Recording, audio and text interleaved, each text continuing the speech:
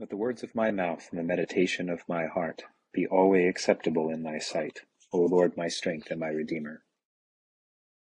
Let us humbly confess our sins unto Almighty God.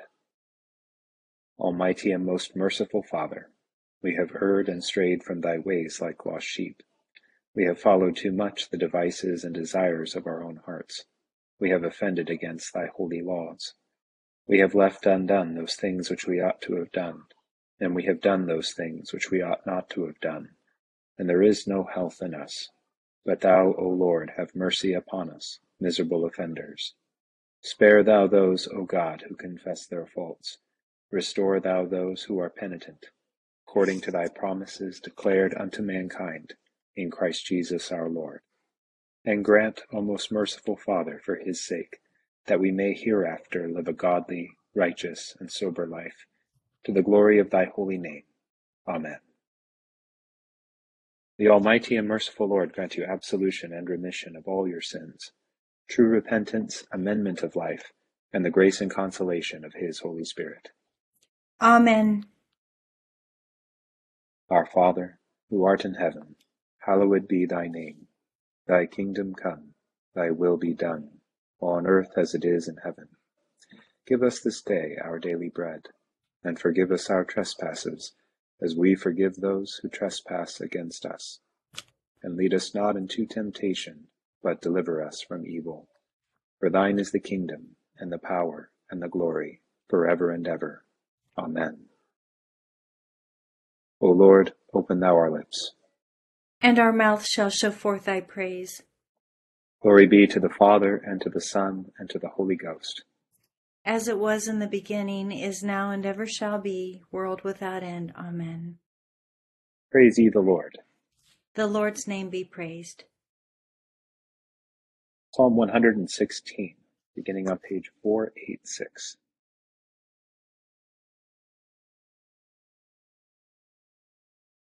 My delight is in the Lord, because he hath heard the voice of my prayer. Because he hath inclined his ear unto me, therefore will I call upon him as long as I live. The snares of death compassed me round about, and the pains of hell gat hold upon me. I found trouble and heaviness, then called I upon the name of the Lord. O Lord, I beseech thee, deliver my soul. Gracious is the Lord, and righteous. Yea, our God is merciful. The Lord preserveth the simple. I was in misery, and he helped me. Turn again then unto thy rest, O my soul, for the Lord hath rewarded thee. And why? Thou hast delivered my soul from death, mine eyes from tears, and my feet from falling. I will walk before the Lord in the land of the living. I believed, and therefore will I speak. But I was sore troubled. I said in my haste, all men are liars.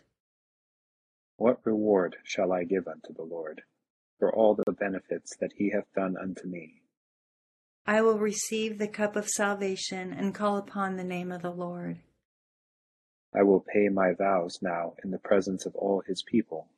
Right dear in the sight of the Lord is the death of his saints. Behold, O Lord, how that I am thy servant.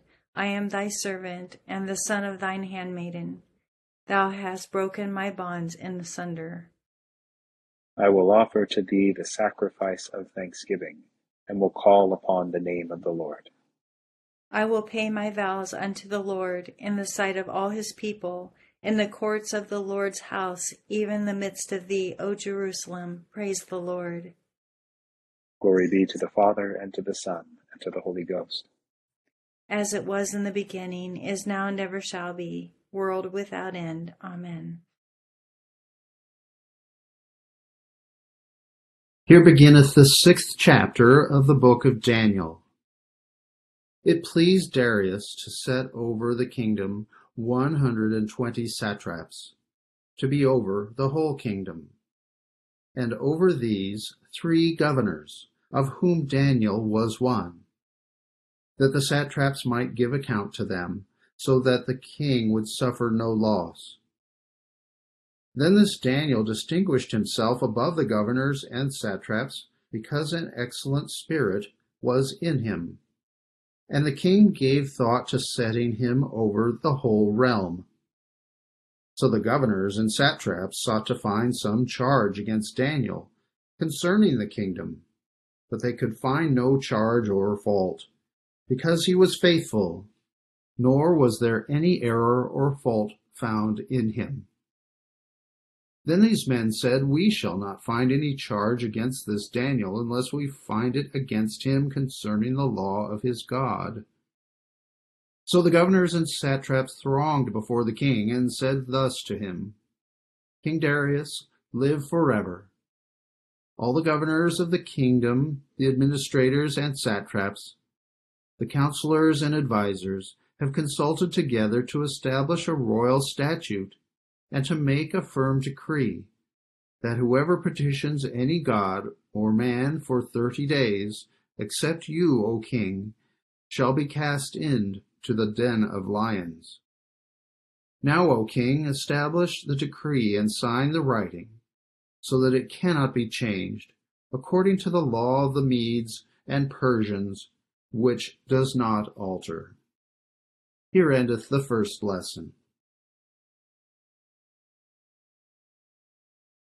My soul doth magnify the Lord, and my spirit hath rejoiced in God my Saviour. For he hath regarded the lowliness of his handmaiden. For behold, from henceforth all generations shall call me blessed.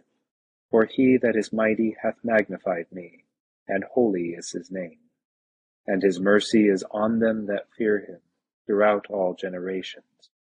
He hath showed strength with his arm. He hath scattered the proud in the imagination of their hearts. He hath put down the mighty from their seat, and hath exalted the humble and meek. He hath filled the hungry with good things, and the rich he hath sent empty away. He, remembering his mercy, hath holpen his servant Israel, as he promised to our forefathers, Abraham and his seed forever. Glory be to the Father, and to the Son, and to the Holy Ghost, as it was in the beginning, is now, and ever shall be, world without end. Amen. Here beginneth the 26th chapter of the Acts of the Apostles. Then Agrippa said to Paul, "You are permitted to speak for yourself."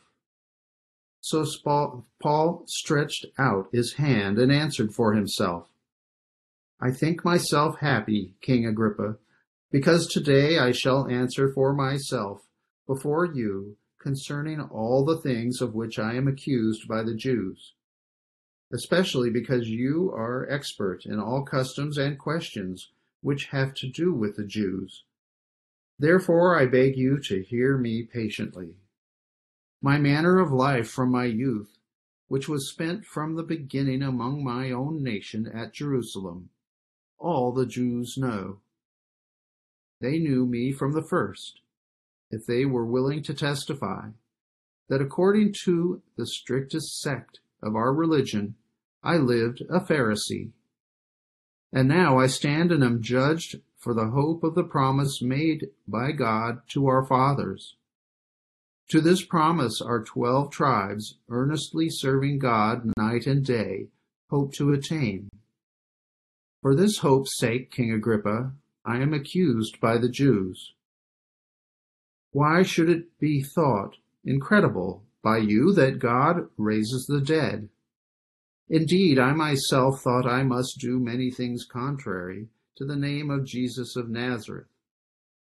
This I also did in Jerusalem, and many of the saints I shut up in prison, having received authority from the chief priests.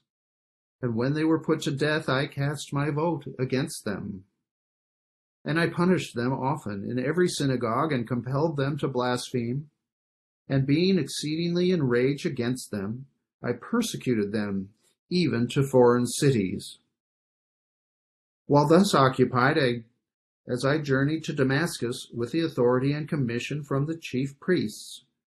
At midday, O king, along the road I saw a light from heaven, brighter than the sun, shining around me and those who journeyed with me. And when we all had fallen to the ground, I heard a voice speaking to me and saying in the Hebrew language, Saul, Saul, Why are you persecuting me? It is hard for you to kick against the goads. So I said, Who are you, Lord? And he said, I am Jesus, whom you are persecuting. But rise and stand on your feet, for I have appeared to you for this purpose, to make you a minister and a witness, both of the things which you have seen and of the things which I will yet reveal to you. I will deliver you from the Jewish people, as well as from the Gentiles, to whom I now send you, to open their eyes, in order to turn them from darkness to light, and from the power of Satan to God, that they may receive forgiveness of sins and an inheritance among those who are sanctified by faith in me.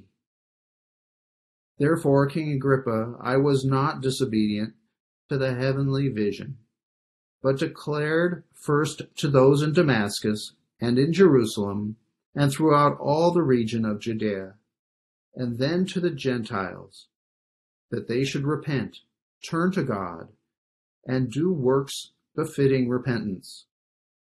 For these reasons the Jews seized me in the temple and tried to kill me. Therefore, having obtained help from God, to this day I stand, witnessing both to small and great, saying no other things than those which the prophets and Moses said would come, that the Christ would suffer, that he would be the first to rise from the dead, and would proclaim light to the Jewish people and to the Gentiles. Here endeth the second lesson. Lord, now lettest thou thy servant depart in peace, according to thy word. For mine eyes have seen thy salvation, which thou hast prepared before the face of all people, to be a light to lighten the Gentiles, and to be the glory of thy people Israel. Glory be to the Father, and to the Son, and to the Holy Ghost, as it was in the beginning, is now, and ever shall be, world without end. Amen. I believe in God, the Father Almighty, maker of heaven and earth, and in Jesus Christ, his only Son, our Lord, who was conceived by the Holy Ghost, born of the Virgin Mary, suffered under Pontius Pilate, was crucified, dead, and buried. He descended into hell. The third day he rose again from the dead. He ascended into heaven, and sitteth on the right hand of God the Father Almighty. From thence he shall come to judge the quick and the dead. I believe in the Holy Ghost, the holy Catholic Church, the communion of saints, the forgiveness of sins, the resurrection of the body, and the life everlasting. Amen. The Lord be with you. And with thy spirit. Let us pray. O Lord, show thy mercy upon us. And grant us thy salvation. O Lord, save the state. And mercifully hear us when we call upon thee. And do thy ministers with righteousness. And make thy chosen people joyful. O Lord, save thy people. And bless thine inheritance. Give peace in our time, O Lord. For it is thou, Lord, only, that makest us dwell in safety. O God, make clean our hearts within us. And take not thy Holy Spirit from us. O God, whose never-failing providence ordereth all things both in heaven and earth, we humbly beseech thee to put away from us all hurtful things, and to give us those things which are profitable for us, through Jesus Christ our Lord. Amen. O God, from whom all holy desires, all good counsels, and all just works do proceed, give unto thy servants that peace which the world cannot give, that our hearts may be set to obey thy commandments, and also that by thee, we, being defended from the fear of our enemies, may pass our time in rest and quietness, through the merits of Jesus Christ our Saviour. Amen. Lighten our darkness, we beseech thee, O Lord, and by thy great mercy defend us from all perils and dangers of this night, for the love of thy only Son, our Saviour Jesus Christ. Amen. Good evening to all. What thoughts about our lessons for tonight? We begin with Psalm 116. It's significant to note that Psalm 116 is a psalm that was traditionally annually, and then some, but at least annually recited at the Passover meal, along with 17 and 18, 117 and 118. And that these would often, attend the meal and be after the meal. And it's quite likely that after the Passover meal that our Lord shared with his disciples on the night that he was betrayed, that Psalm 116 was one that he and his disciples would have sung or recited or sung together, more likely. And that's a significant context for 116 because it presents to us one of the more, what commentators have called a more extemporaneous of the Psalms. You'll notice in some Psalms there seems to be quite a kind of a schema that's being employed if it's a intercession or a kind of a request or a thanksgiving. But in this case, it's not clear which genre this cleanly falls into, and it has the marks of that kind of sometimes erratic interiority of our lives that we've noted before with 116 in a previous meditation. You'll note that about a third of the way through the psalm, the psalmist reflects upon God in the midst of great struggle and accomplishes a kind of recollection in the midst of it, this sense of God being with him, that God is merciful, that God is, and he says, so he calls his heart back to a place of calm. If we'll recall in the exact words of the psalm, turn then again unto thy rest, O my soul, for the Lord hath rewarded thee. There's a recognition that God has been present with, and that God has rewarded the psalmist for his sort of faithful remembrance of him in the midst of all these things. And then he has an immediate lapse from this, like 2 verses later, and then he says, but then I said in my haste, all men are liars. And he comes back from that again. And so within this prayer, we can detect something, I think, that has a lot of realism to it, that even in our prayer, our prayer life, when we're praying even a simple collect, we can begin with a good intention. We can even find ourselves, growing deeper into it, and then all of a sudden be, waylaid by a kind of distracting thought or an intrusive thought of anger or fear or anxiety. But then yet the psalm continues, and we again, return then unto thy rest, O my soul, for the Lord hath rewarded thee. Even in the midst of these things, we have to admit that perfect recollection is something only known by our Lord, and it is something into which we are continually formed and we continually grow. And that is something that we have to, we always have one more step to kind of grow in the midst of. So that's where we begin. And that comes to pass as we do call our souls back to that place of rest. We are able to see the great pattern of the Lord's faithful deliverance of his people in the midst of their various afflictions. And that comes to bear in both the example of Daniel in Daniel 6 and also in the example of St. Paul in Acts 26. In Daniel 6, we have the setup for perhaps the most memorable episode of this book, which is Daniel being thrown into the den of lions.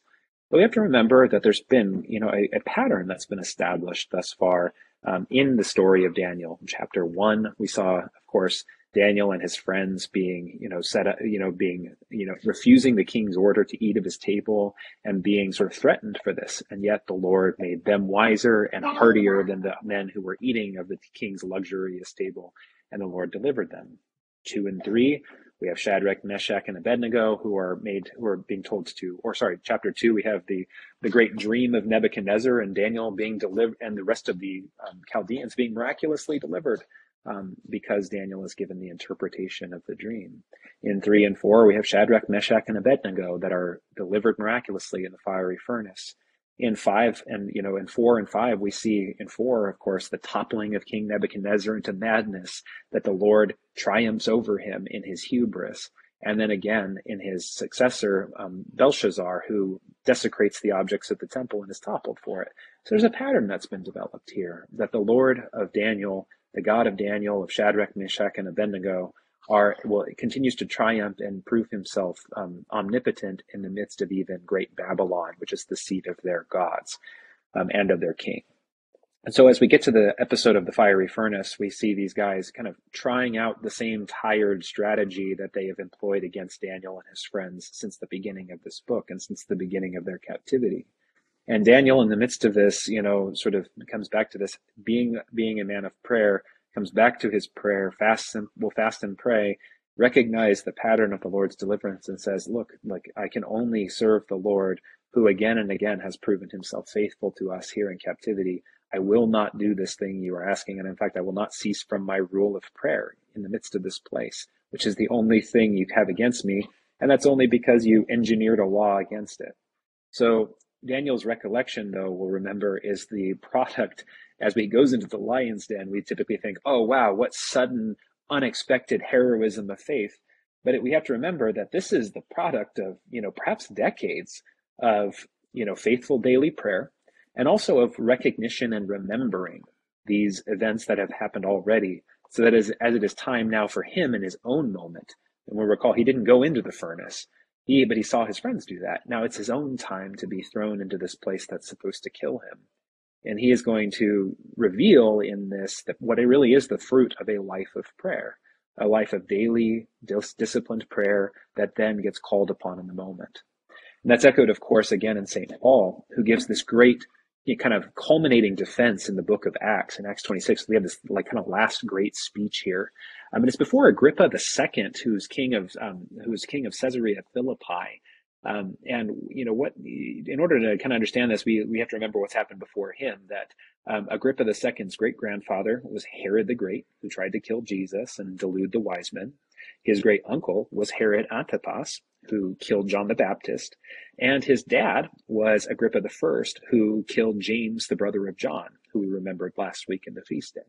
So Agrippa's family has killed, several people that Paul, knows about, and who have been notable servants of our Lord. And so Paul is standing before what must be construed as almost certain death in this episode. And yet his defense is not of himself. He doesn't spend more than a few words, defending his own, innocence in the midst of this. And part of that's because that's not really what's on trial here. Paul knows that this is not really about his character or about even the movement. It's for envy, discontentment, and a continuous, unavoidable rage that the world has against the gospel. And Paul is able to recognize the true stakes of this moment in his trial. And what does he do? After many years of knowing the Lord, serving him, of living in daily prayer, of seeing the Lord's deliverance again and again, what does he do? He proclaims the gospel. And the effect of it will be the very near conversion of this, this great grandson of Herod the Great. He goes and almost, conquers the Herodian line here. It will give them one last chance not to reject the Messiah. And of course, he won't take it. He'll duck out of it at the last second. So, what are we to see in this? That the seeds of these, sort of moments in the history of our people, of the history of the faithful, is really inextricably connected to this continuous habit of, like the psalmist in 116, calling again our heart to the calm place of prayer. And the more we do that, the more, even if we are waylaid by the intrusive thoughts of anger, fear, worry, etc., we still practice this in the daily and in the midst of our prayers here together in community, so that when the great trial does come for us, and it will come for all of us at different points in life, we have practiced for it by joining in prayer together and enduring distraction, enduring the perplexing nature of Father Hayden's meditations at times, sometimes the distracting annoyance and or justifiable confusion that can come from that.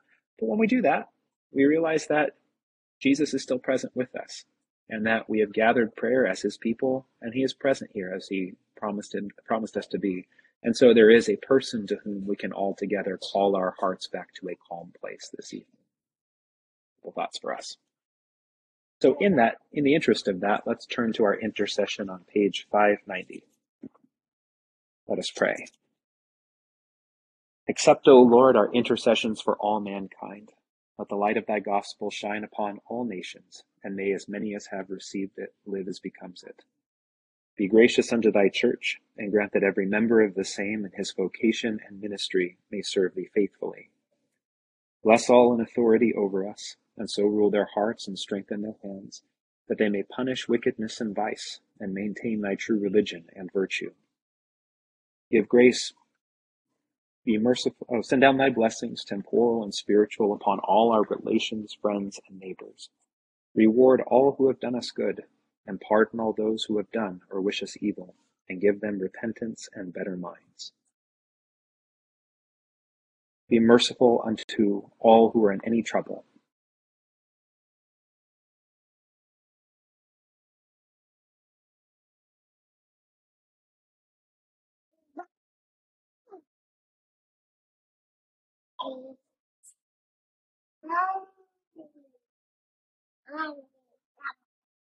And do thou, the God of pity, administer to them according to their several necessities, for his sake who went about doing good, thy Son, our Savior, Jesus Christ. Amen. And the grace of our Lord Jesus Christ, and the love of God, and the fellowship of the Holy Ghost, be with us all evermore. Amen. Amen. Thank you all so much for joining in tonight. And it's good to pray with you. Thanks to Chris and Barbara, my co-leaders. Have a wonderful evening. Thank you, Father Hayden. Yes. Bye-bye. Bye, everybody. Like your new little deacon there. Hey. That's right. Hi there. Thank Acolytes you. in the making right here. Yeah. Exactly. Thank you. Have a good night. Have a good night, You're welcome. everybody.